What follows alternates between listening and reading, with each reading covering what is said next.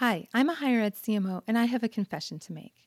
I actually really enjoy crisis communications and issues management. But sometimes when you're in the middle of a reputational issue, it's easy to forget that storytelling can play an important role in crafting a narrative that resonates with your audience. That's why I'm so happy to be talking to my guest today, Katie Angstad from CRA Admired Leadership, about how you can use storytelling to craft compelling narratives that help you achieve the objectives of your organization.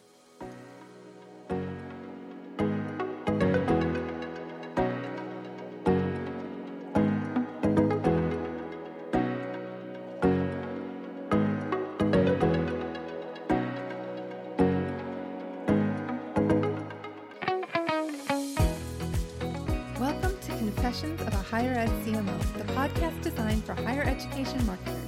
I'm your host, Jamie Hunt, and I am so excited to have this opportunity to share insights and inspiration.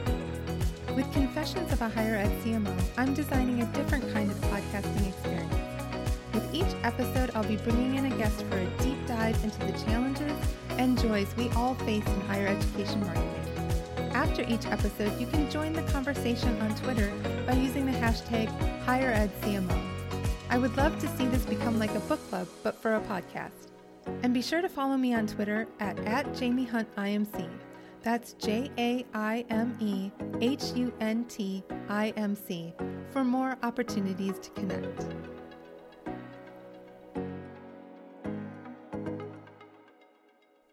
Hey guys, Jamie here. I am giving you a little bit of a warning that my audio doesn't have quite as good a quality as it normally does in this episode. My husband and I moved to a new location and getting all set up. I accidentally entered the studio without checking to make sure that the right microphone was selected.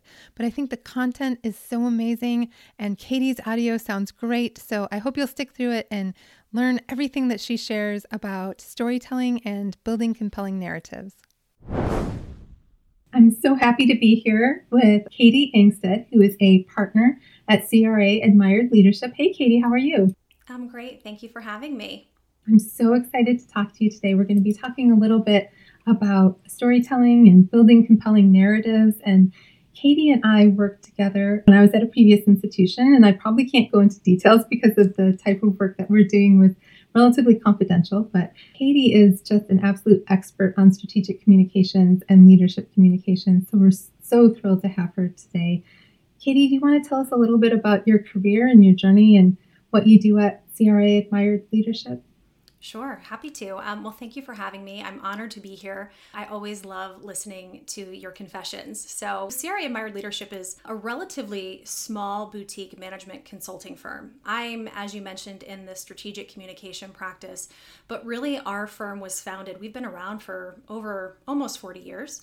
And we have an expertise around working with organizations to really elevate them. And this is relatively broad, but elevate them in lots of ways in how we help leaders communicate to their most important constituencies as we think about inside of an organization. So often, especially with marketing, you think about how we communicate outside of an organization, but we often focus on when we're communicating really strategic things that are happening in an organization, whether it's a new strategy that's getting rolled out, a merger and acquisition, some sort of large-scale change. How do we really help and equip leaders to communicate that effectively to the organization in a way that helps employees or associates really understand and align their behavior to whatever the direction is that the organization is intending to go? And so that's really where I spend a lot of my time. But we also have a lot of work that we do related to research and leadership development, and we have a coaching practice. And so a lot of the work that we do, I like to talk about it in a way of how we elevate organizations to be better, not in how they just show up in the work that they do day to day, but like for leaders, and how do we help leaders get better inside organizations. So that's a little bit of a glimpse of some of the work that we do and how we came to be. That's awesome. I have really enjoyed working with Katie and her team. They have been so thoughtful and helpful and always calm, even in the face of some stressful situations. So I always appreciate that about Katie. Recently, you did a 2-day workshop on storytelling and building compelling narratives. In that, we kind of talk about how leaders are using storytelling to drive change and achieve organizational outcomes? What makes storytelling so powerful? That is a great question. So I think so often inside organizations, what you'll come to find, whether it's in an academic institution or a corporate organization, is when there is a change that is happening. There tends to be, here's what typically happens. So a leadership team decides that they want to make a change, and they will communicate that change. And in that moment, there's usually a lot of activity that happens to announce whatever the change might be. And there's not a lot of context typically that is shared with the organization around the why. And so it leaves readers or audiences feeling like, okay, well, I fundamentally understand it, but I don't really see the connection. And the reason that happens is because leaders have what we call the curse of knowledge, which essentially means that they are involved in hundreds, if not thousands, of conversations from week to week and month to month, where they have all the context around why we're making this decision, how is it working, what does this mean? And so then when they announce something, they actually presume that the audience knows more than they actually do, right? So this curse of knowledge is this cognitive bias, if you will, around how they think about it. And so if we take that idea of communicating a change and say, well, what's the story we actually want to tell around this change? And if you think about kind of a narrative arc and the most important parts of a story, you have a protagonist and an antagonist and a setting and rising action and climax and resolution. You have all of these really important parts. If you think about being able to paint that picture and how you tell a story and how you're communicating a change, you're ultimately giving the organization more context to say, okay, now I understand. I have the situation, the context, the background, kind of what are the things that led to the decision. And so that's one part of it. So the additional context in a story is really helpful. But as humans, we are storytelling animals, right? There's even a book that is related to that. Stories are really sense-making tools for people to really understand what is happening, why is it happening, how is it relevant for me? And so instead of saying, let's communicate the change, it's what's the story we're trying to tell around this change to help people have deeper meaning for why and what it really means for them. So do you have an example of a story that a company might tell or an organization might tell to convey information to an internal audience? So when it comes to organizational storytelling, there's a little bit of a nuance, because I think so often everyone has a different frame of context when they hear a story, right? What's the story or storytelling or a narrative? And often, organizational stories aren't the type of creative storytelling that I think so many of us often think about. So as we think about an example of a story we might tell, what we're looking for is really, what is the frame with which of the story we want to tell? So as an example, one of the words that we hear a lot in a lot of stories that are happening inside organizations right now is around the word transformation. We're telling a story of transformation, meaning we're making these changes because we want to transform how we do business or how we serve students or whatever the case might be. And so you hear a lot of stories that are really centered or oriented around transformation. You hear stories around evolution, how we're developing and evolving and getting stronger and better and faster. You might hear stories also about a transition around how we might be on a journey from going from one place to another, but there's as you think about this idea of a transition or a journey, there's an end state in mind. So there's what we've found in our firm, and we've done a lot of research around this, is that there's essentially 9 ways in which we can tell stories inside an organization. So when we go into an organization, someone says to us, can you help us tell this story? When we look at the stories they're telling already, because whether we like it or not, if you look across how organizations and institutions communicate, there's a lot of existing stories. What we find is the stories that they're telling are actually a lot of the different stories. So instead of saying this is a story of evolution, they're telling a story that's about evolution and transformation and a transition all in one. And it kind of creates confusion. So a lot of the work that we will do with organizations is to help them really refine and enhance the story so it creates clarity for people, rather than oftentimes what happens, it can create confusion because people are actually left feeling like, well, what's really happening? Are we transforming, or is this about getting stronger? What is that? What is it actually that we're doing? So a lot of the work that we do actually is about language and words and how we use words effectively to create clarity. I just heard somebody describe marketing in a way of kind of refining that story so that the analogy that they used was if you throw 16 ping pong balls at somebody, the odds that they catch one of them are pretty low. But if you throw one ping pong ball at them, the odds that they catch it will be much higher. Is that sort of the kind of way you're thinking about storytelling?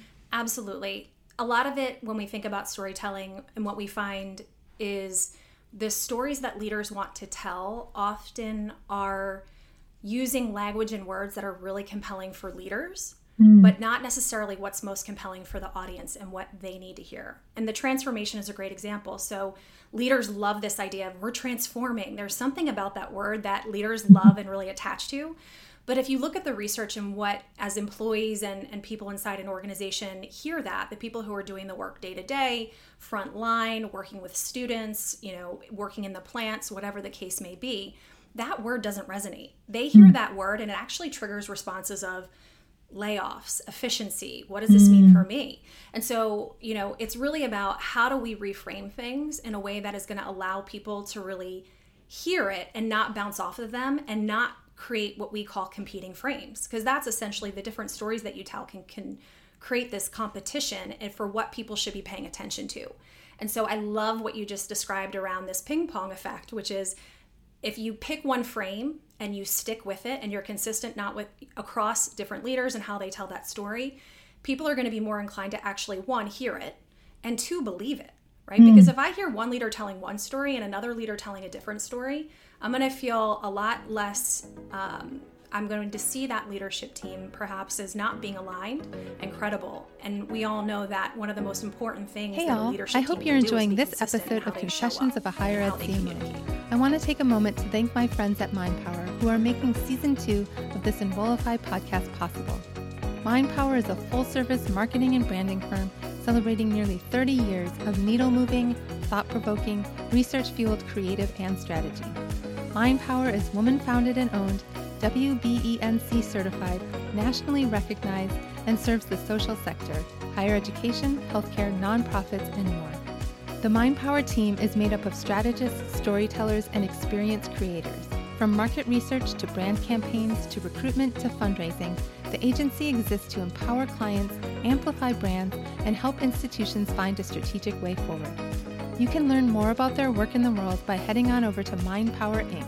That's MindPowerInc.com. And be sure to tell the crew that Jamie sent you their way.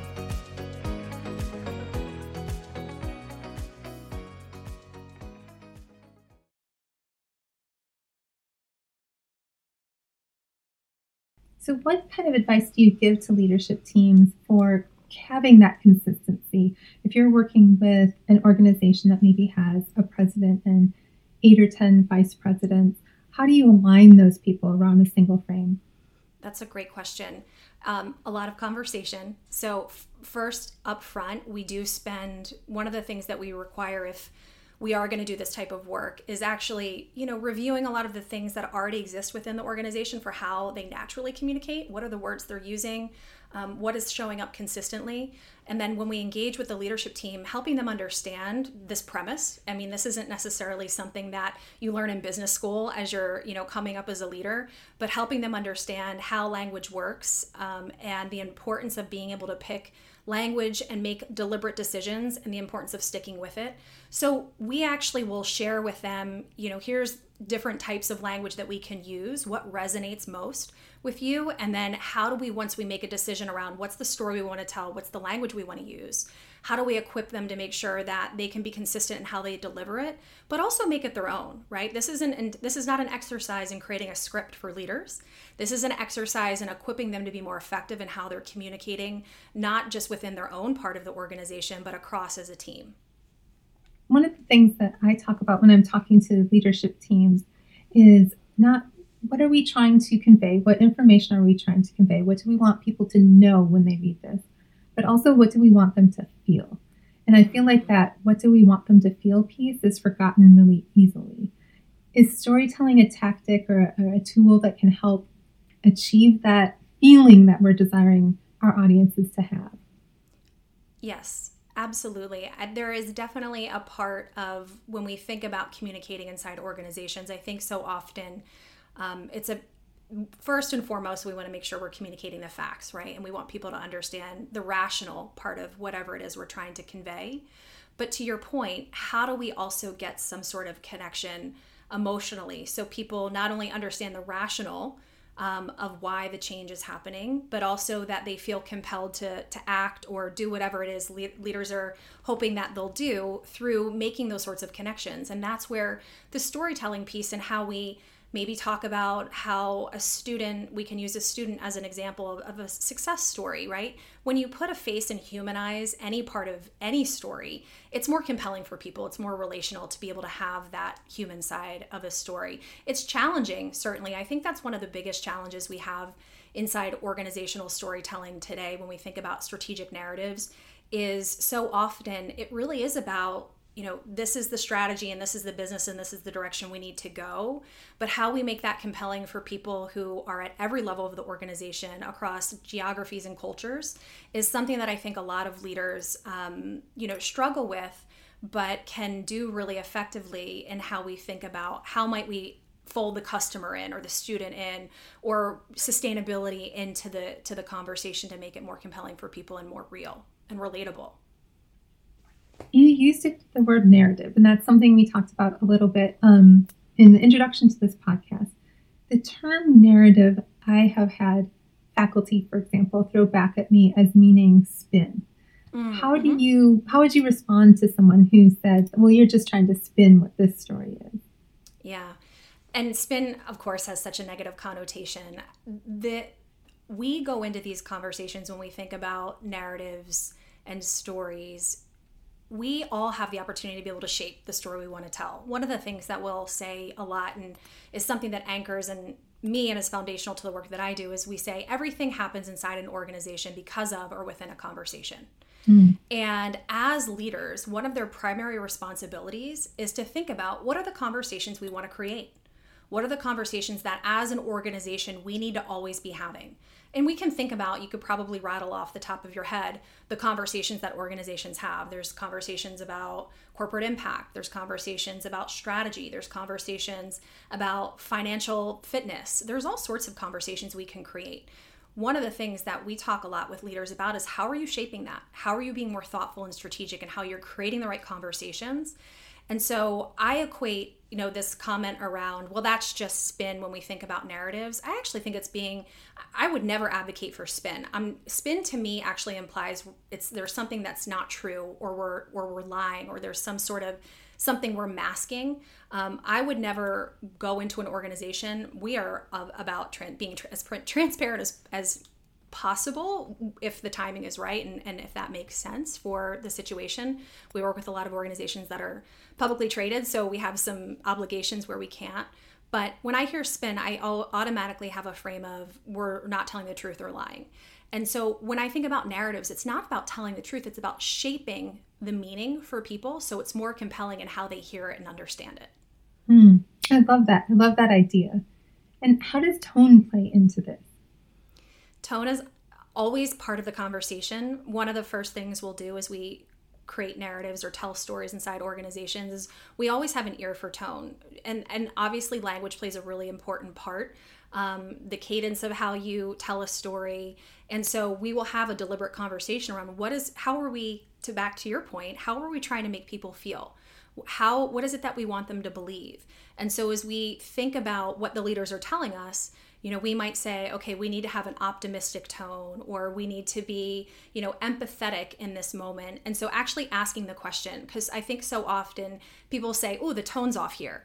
And they have a hard time really figuring out, oh, maybe it's too direct. Maybe that language isn't resonating. But if you make those decisions before you put pen to paper or before you go into the big meeting to say, like, what is really the tone I'm trying to strike here? Whatever your answer is going to be helpful in informing the decisions you make around word choice, how you show up, and all sorts of other things. So tone is obviously a really important part. And I find people don't think about tone until they realize it's wrong. Right? And so yes. you know when tone is wrong, but it's hard to say, like, it's really easy to point when it's wrong, but when you get it right, you also know it too, but a lot of people don't think about the tone beforehand. At least that's in my experience. So when you're working with a leader who maybe has no experience in communications field, or maybe they aren't as comfortable with the process that you're talking about, where you're being really deliberate with how you're approaching crafting a narrative, crafting a story, how do you approach that with someone who's just like, I don't understand what you're saying. I don't know why this is important. Yeah. I was just gonna say it depends, right? There might be some leaders who say like I don't get it and I don't understand why it's important, but they're willing to listen and learn. Those are a lot easier than the ones who are like, I've been doing this my whole career and I've been successful and it's got me this far, so we're gonna keep trucking along. Data is important, right? So I think the importance of helping leaders understand that there is research and data around organizations that have high levels of what we call strategic clarity. Make better decisions faster, have more productive workforces, have higher levels of engagement, which, as we know, in the environment that we all live within right now, with people leaving organizations and things of that nature, leaders' ears will perk up when we say, look, at the end of the day, having greater strategic clarity and people really understanding the why and where we're headed and the role they play in helping us get there. And here's how you can do that effectively. And we've done it in other organizations. That tends to help them shift when we can show them some data and point to founded research around that. I've been doing this for 15 years. Early in my career, it was always an uphill battle, but it's really shifted, especially I think coming out of the pandemic. Leaders really understand the value of internal communication and how important it is and that connection that it has to driving engagement inside organizations. I think that the shift in the number of higher ed CMOs who report directly to the president and sit on the cabinet since the pandemic really highlights that. Because suddenly, I know when the pandemic hit and I was at a different institution than I'm at today, everybody sort of looked at me like, hey, Jamie, we need to tell people stuff. That was echoed at, all 4,000 institutions of higher ed around the country. And suddenly the strategic importance of internal communications rose to the forefront, I think. And that led to the elevation of our roles at a lot of institutions. So I think there's definitely underrated value for internal communication. Talk about a silver lining, right? The pandemic and its ability to really give CMOs and communication functions the spotlight, and the teams that did really well in that really crippling time for a lot of organizations where they were shifting to virtual and so much uncertainty. There has been so much, as I think about my clients, what a great silver lining to have to look back on to say, wow, and now the organization really values us that much more. They know what we can do. We were able to shine, which I love. Yeah, it was a fantastic, I hate to say this, but it was a fantastic moment for us to show what we can do. And I think back, I shouldn't probably confess this, but this is the name of the podcast is Confessions of a Higher Ed CMO. Let's hear it. When the first day after we sent everybody home and many of us executives were still coming into the office, I was like skipping to my car. I was so excited to be able to get in a room and hash out what we want to tell people and what are we going to do and how are we going to convey it to people. And I had been in that role for 5 years and had built a lot of credibility and trust. And so people were willing to listen to me about, we need to think about how we want people to feel. And it was such an exciting time, which sounds terrible because it was also a really terrible time. Yeah. But that idea of being able to play a role in helping your organization get through a challenging time was really, really rewarding. And I'm sure I'm not the only higher ed CMO that feels that way. Does that kind of motivate you in the work that you do? It does. I think to a certain extent, it also validates the importance of the role that any person inside an organization plays in helping communicate to a large swath of people and to create meaning and to have that platform to connect.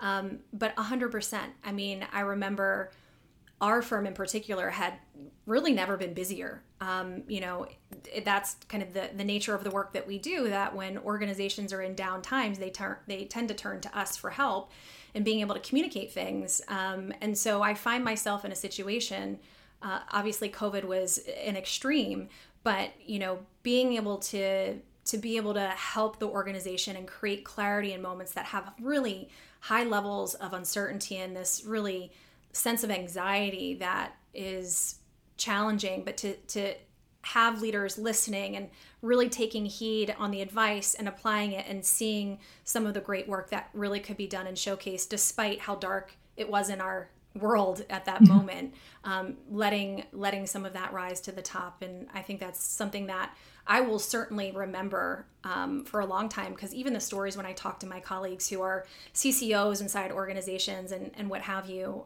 just really was despite everything that was happening in the world, was a shining moment for the profession. It absolutely was. Absolutely was. And a lot of public health organizations, those communicators were really, to have a cliche, doing the Lord's work. I mean, convincing people to mask up, convincing people to social distance, to get their vaccinations, all of that is a very nuanced way of driving behavior. And I think this whole conversation that we're having around narrative and storytelling, I think fits into the most effective of those campaigns. I agree. I mean, you can, as a case study, to look at, going beyond an organization, but how do you actually get the masses to do those things, right? We hear things, we talk about sticky messages, right? And so like flattening the curve and what are all the ways in which we can have short and easy things that we can say to people to get them to call to action, to do things, to save their life and protect their neighbors and all of those things.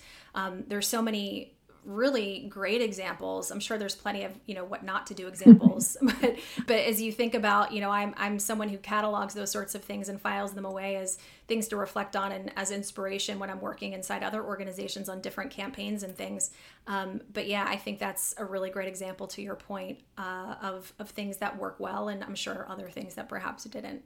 So in your practice, you work with a lot of different clients. And so I'm curious about what advice you might have for shifting gears. So you must shift gears 15 times a day. You're working with this client, then this client, working on this project. And higher ed CMOs are often doing things like, I'm managing a brand platform, then I'm going over here and dealing with a crisis situation, or I'm having to craft a narrative about this or that. How do you shift gears as you move between different tasks in your day?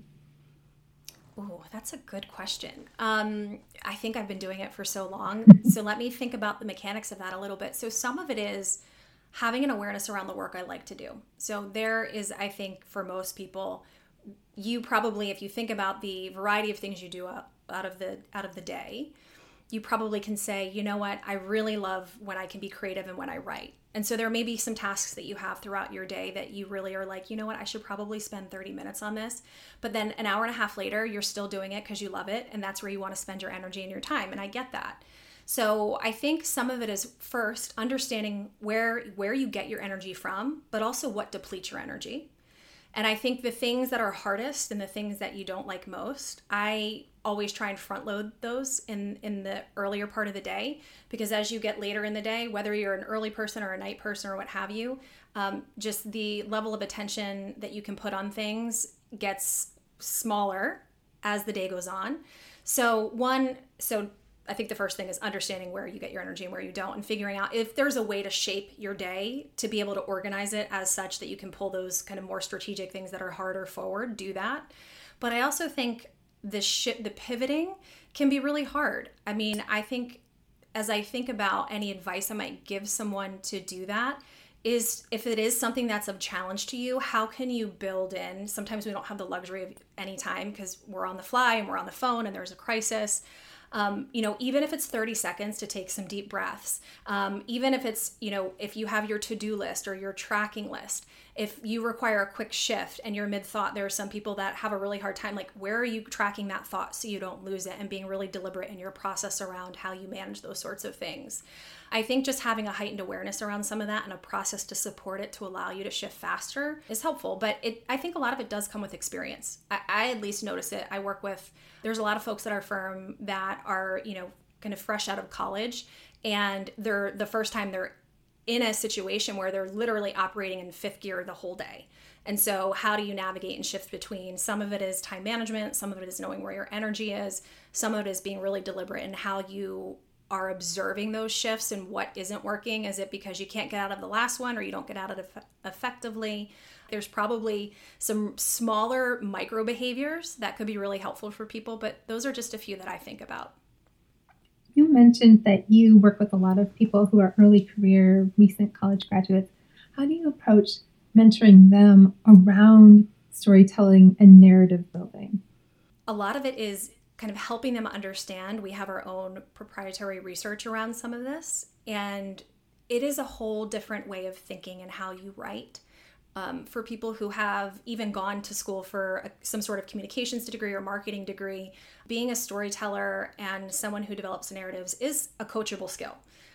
Absolutely. And so I think helping them understand, I talked earlier about kind of the different elements of the narrative arc. So there's some art and science to storytelling. So at the very least, we can help impart some of the science, right? What's the theory behind it? How does it work? And we have a framework and a question inventory that I use with my clients that I will ask a bunch of questions so that we can get what we need to actually create a narrative.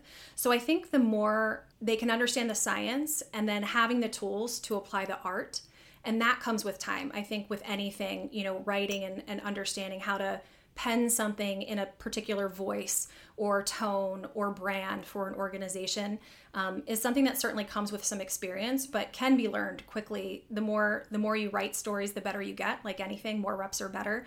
So for people who join my team who are early career, I have them writing as much as possible. I will give them examples of narratives that aren't done well, and I'll say, rewrite this, right? So as many reps as possible. And they don't always like it because they're like, well, I want to work on the client work that's real. And I'm like, that's great, but let's get some reps in and practice that, and helping them kind of dissect the key parts of it and what worked well and what didn't work well and how they might evolve their writing. I have a good friend who's a novelist whose publishing company, he created his own small publishing company, is called 1 Million Words.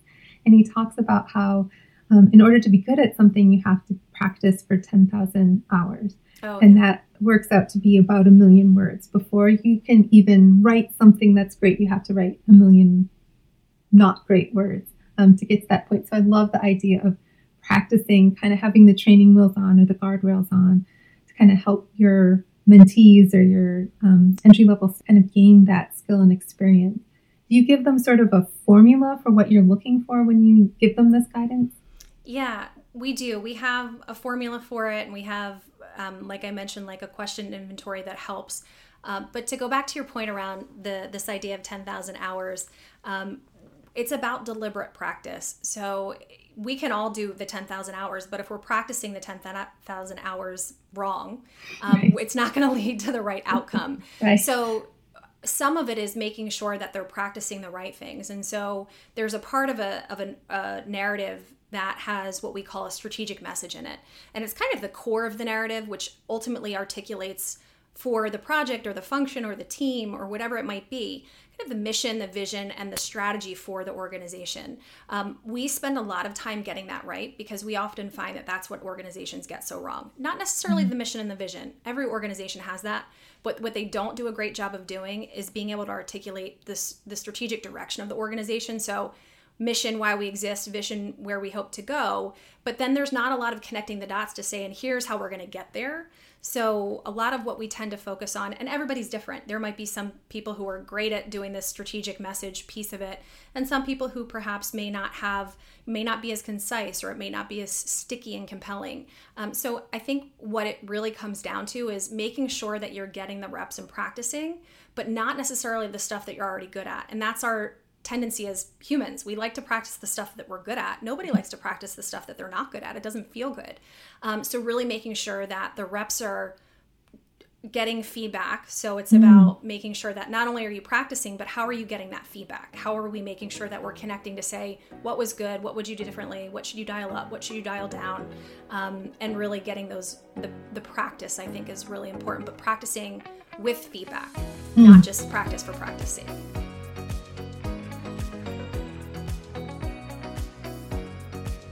Hey all, Zach here from Enrollify. We founded Enrollify with an ambitious goal: to be a professional advocate for marketers and admissions professionals throughout their entire career, inside and around higher education. We started by launching a podcast, and then a newsletter, and then a review site for higher ed vendors, and then an e-course, and then more podcasts, and then a video series, and then a master course, and eventually a full-fledged resource hub. What united these educational resources was a simple mission: to help higher ed marketers and admissions professionals optimize the resources that they do have to generate the results that they need. While great content is and always will be at the heart of what makes Enrollify, well, Enrollify, we realize that if we're serious about accompanying folks like you throughout your entire professional journey, we've got to do more than just make great content. And that's when the idea of Enrollify Jobs was born, a site where you can browse, favorite, and follow job postings at universities, agencies, and edtech companies alike. So how is Enrollify Jobs different from other job boards? Well, I'm glad you asked. First and foremost, listings are exclusively for admissions and marketing jobs available in and around higher ed. You can expect to find job titles like Director of Marketing, Admissions Counselor, VP of Enrollment Management, and you can expect to find jobs like Product Marketing Manager, CMO, Customer Success Manager at a higher ed marketing agency or ed tech company. Number 2, every job posting has a posted salary or salary range. You can say goodbye to guesswork and hello to transparency. We'll say it again. Every job listing has a posted salary or salary range. Woo! And finally, you'll have the ability to sign up to receive notifications around specific job titles, roles, and employers. We make it really easy to be notified when an employer you follow posts a new job, or when a new job with a title that you follow is posted. So whether you're actively searching for your next gig, or simply want to be notified of cool opportunities that future you might want to pursue, head on over to enrollify.org/jobs and create your free job seeker account. Again, that's enrollify.org/jobs.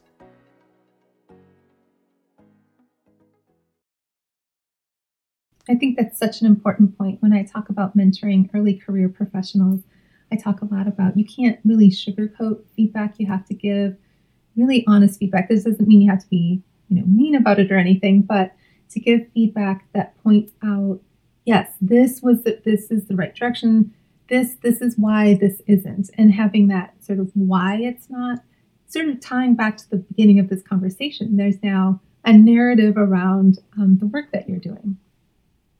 Yes, I think that's an important point. Being able to give feedback, and that is something that a lot of people aren't great at, and in fact avoid, whether it's because they don't want to be confrontational or they don't want to have the direct feedback. But a lot of the leaders I work with, when they'll say to me, gosh, this person just keeps doing this over and over again and I wish they would stop. And I said, well, did you give them the feedback? Did you tell them? Did you tell them to stop? And they'll say, well, I haven't really had that conversation. And it's like, well, why? Well, I don't want to hurt their feelings. And it's like, well, if you frame it in the context of I'm doing this to make you better, and that is my job as your leader, to elevate you and make sure you're getting better. And it's so interesting to see that kind of flip switch, if you will, for some leaders to say like, oh, you're right. And you don't see that with the more senior leaders, but for early leaders who are really trying to grow talent and build a team, you have to give that feedback, and it has to be a natural part of the culture of the team. I think the greatest irony of my career has been that the earlier in my career I was, the less receptive to feedback I was. Like every year that goes by, I crave more and more feedback to hone my skills, hone my talents, and make sure I'm getting better and better at what I do. But earlier in my career, I was very defensive. Like, are you saying I don't know what I'm doing? I didn't know what I was doing. Like, that was a fact. And I could benefit so much from people if I had listened to that feedback. And that's something that I have talked about with my team in the past, is this idea of feedback strengthens you. And giving feedback is an art, because sometimes people just say, I don't like this, or just, whatever, that vague feedback. But receiving feedback is, I think, something that we don't talk enough about, being receptive to it, hearing it, taking it on board. I couldn't agree more. I even observe that in, people that I work with as we think about our firm and cultivating talent. I think the more senior you get in your career, the more you do, and maybe this is a generalization, but you and I are maybe sharing this common thread, which is that's the only way you get better is feedback. And I ask for feedback from my clients, not all the time, but I'm sure you can remember times where I said, like, give me some feedback. How's it going? Like, what should we do more of or less of? Because we really, even though we're in client services and professional services, you can apply that lens just in your day-to-day, in your craft with whatever you're doing. Always having that growth mindset. Yeah. And I talk about, defensiveness does not serve you. It doesn't help you be better at what you do. And it doesn't help you be receptive to the kind of commentary that might make you a better professional, make your writing stronger, make your approaches to things better. I just think if we can get rid of defensiveness and listen, if somebody's just being mean and nasty, you don't even have to get defensive because that's about them and not about you. But if they're giving you constructive feedback on your writing or something else that you've worked on, then you can feel like, okay, there's something in this that I can take on board that will make me better for the next time I tackle this. Absolutely. I think there's two dimensions to that. One is how the person hears it and understands it and may interpret it as personal, right? I'm doing something wrong. This is about me. But there are, in fact, lots of leaders who aren't very good at giving feedback. It really does, to your point, it does really require, there's some things that leaders do really well and how they give feedback that I've observed. Some admired leaders that we really, have taken some behaviors away from, and how they do that in exceptional and masterful ways that people really hear it and understand it and then know what to do with it. But there are a lot of leaders who think they give feedback and have thought they've been really clear, but when in fact it's actually not been very good. So I think that's why feedback gets a really bad rap, because there's, like communication, there's a receiver and there's somebody who's giving it, and it takes someone who's open to it, but also someone who can deliver it in a way that someone can hear it and make meaning from it and take action on it. Are there ways that leaders can incorporate the idea of receiving feedback into the process of creating a narrative? Like, are there ways that people can ask for, tell me how this made you feel, or tell me what your response to this is? Are there mechanisms that can be used to kind of get that kind of feedback cycle? We 100% build that into our process. I think also because we're coming into an organization as outsiders lots of time, and as much as we can gather data and review documents and be in interviews and ask the right questions, the intent is we really need it to land with the audience and be compelling. And so we will build in message testing along the way. And so that before we even say like, okay, this is final, we will have incorporated a variety of voices from across the organization at a variety of levels, not just at the level of leadership, to ensure that it's what we're conveying is clear. And especially for organizations with different cultures and different countries, it's really important that you get that right and you can create a universal narrative, but then that's something that can be translated depending on where you are in the organization, and what's most meaningful in the story or in the narrative to that part of the organization. So we build that into our process automatically to make sure that we're accounting for the different perspectives and the diverse audiences that we need to make sure this is resonating with. In a higher ed organization, what would a process like that look like, do you think? So if we were in a higher ed organization, and I would say we always like to start with the leadership team. And what the ideal setting is creating a conversation across that group to really allow us to share our perspective and how effective message development and narrative development looks and works, and sharing some examples, but also creating a conversation with them, because at the end of the day, it needs to be their story. It's not our story. And so though we're helping them craft that, it is so important that we have their voice reflected and they feel after the process is over that it's theirs and they can make it their own and they can own it and carry the flag forward with it. So it often includes reviewing background materials, coming to a conversation with the leadership team where we actually can put forward to say, here's the story we actually think you're telling right now, and helping them understand that. And based on what we know about the university and the direction you're headed and what's most important, here's the story we actually think you ought to be telling. And we'll actually have kind of a side-by-side view. And it's iterative, right? It's over a couple of sessions that we'll do it, and creating the conversation, we expand that conversation over time, to give them time to reflect, for us to create drafts and things that they can react to and validate, and the message testing and so on and so forth. So from beginning to end, the process, ideally could work as quickly as 4 weeks, but ultimately it usually extends farther on, because as we go, what we tend to see is leaders who are like, you know what, I really want to make sure that, academic affairs see this, because we're talking about something that's really important to what they do. And so let's bring them into it. And you start to see this.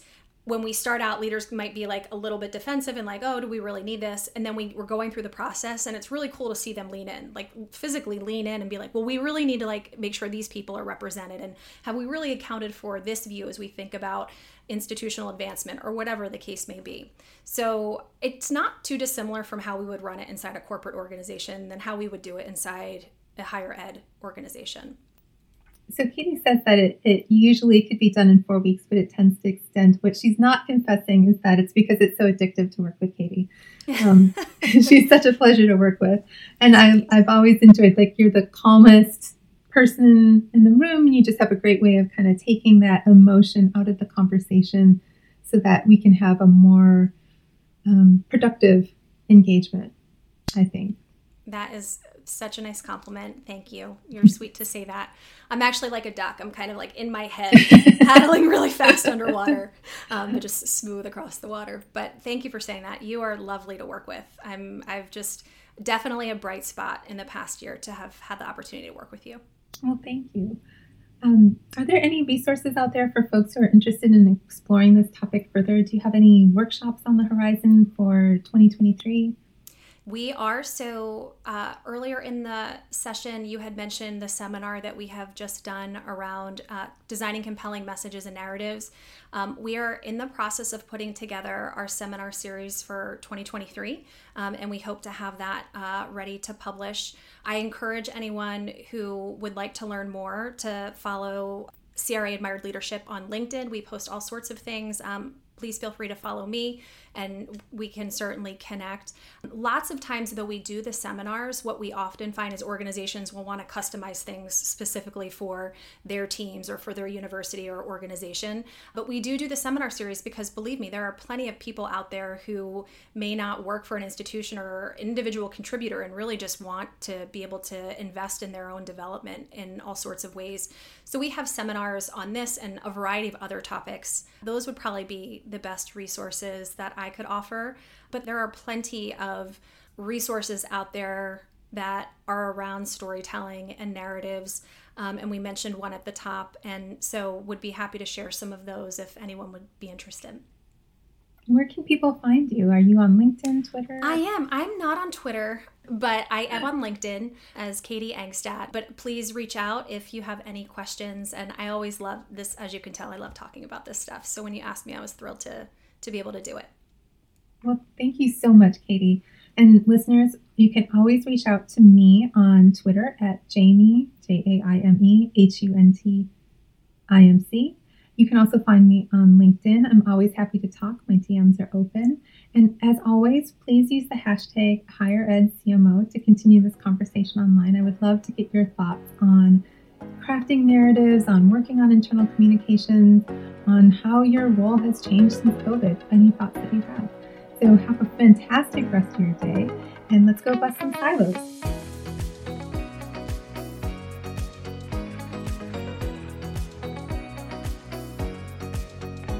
Hey y'all, Zach here from Enrollify.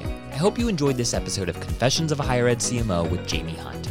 If you like this episode, do us a huge favor and hit that follow and subscribe button below. Furthermore, if you've got just 2 minutes to spare, we would greatly appreciate you leaving a rating and a review of this show on Apple Podcasts. Our podcast network is growing by the month, and we've got a plethora of marketing, admissions, and higher ed technology shows that are jam-packed with stories, ideas, and frameworks that are all designed to empower you to become a better higher ed professional. But Enrollify is far more than just a podcast network. Enrollify is where higher ed comes to learn new marketing skills, discover new products and services, and find their next job. We're a growing learning community of 4,000 members, and we'd love to welcome you into the fold. You can access our free blog articles, newsletters, e-courses, and more, or purchase our master course on how to market a university with Terry Flannery at Enrollify.org. We look forward to meeting you soon and welcoming you into the community. Again, you can subscribe for free at Enrollify.org.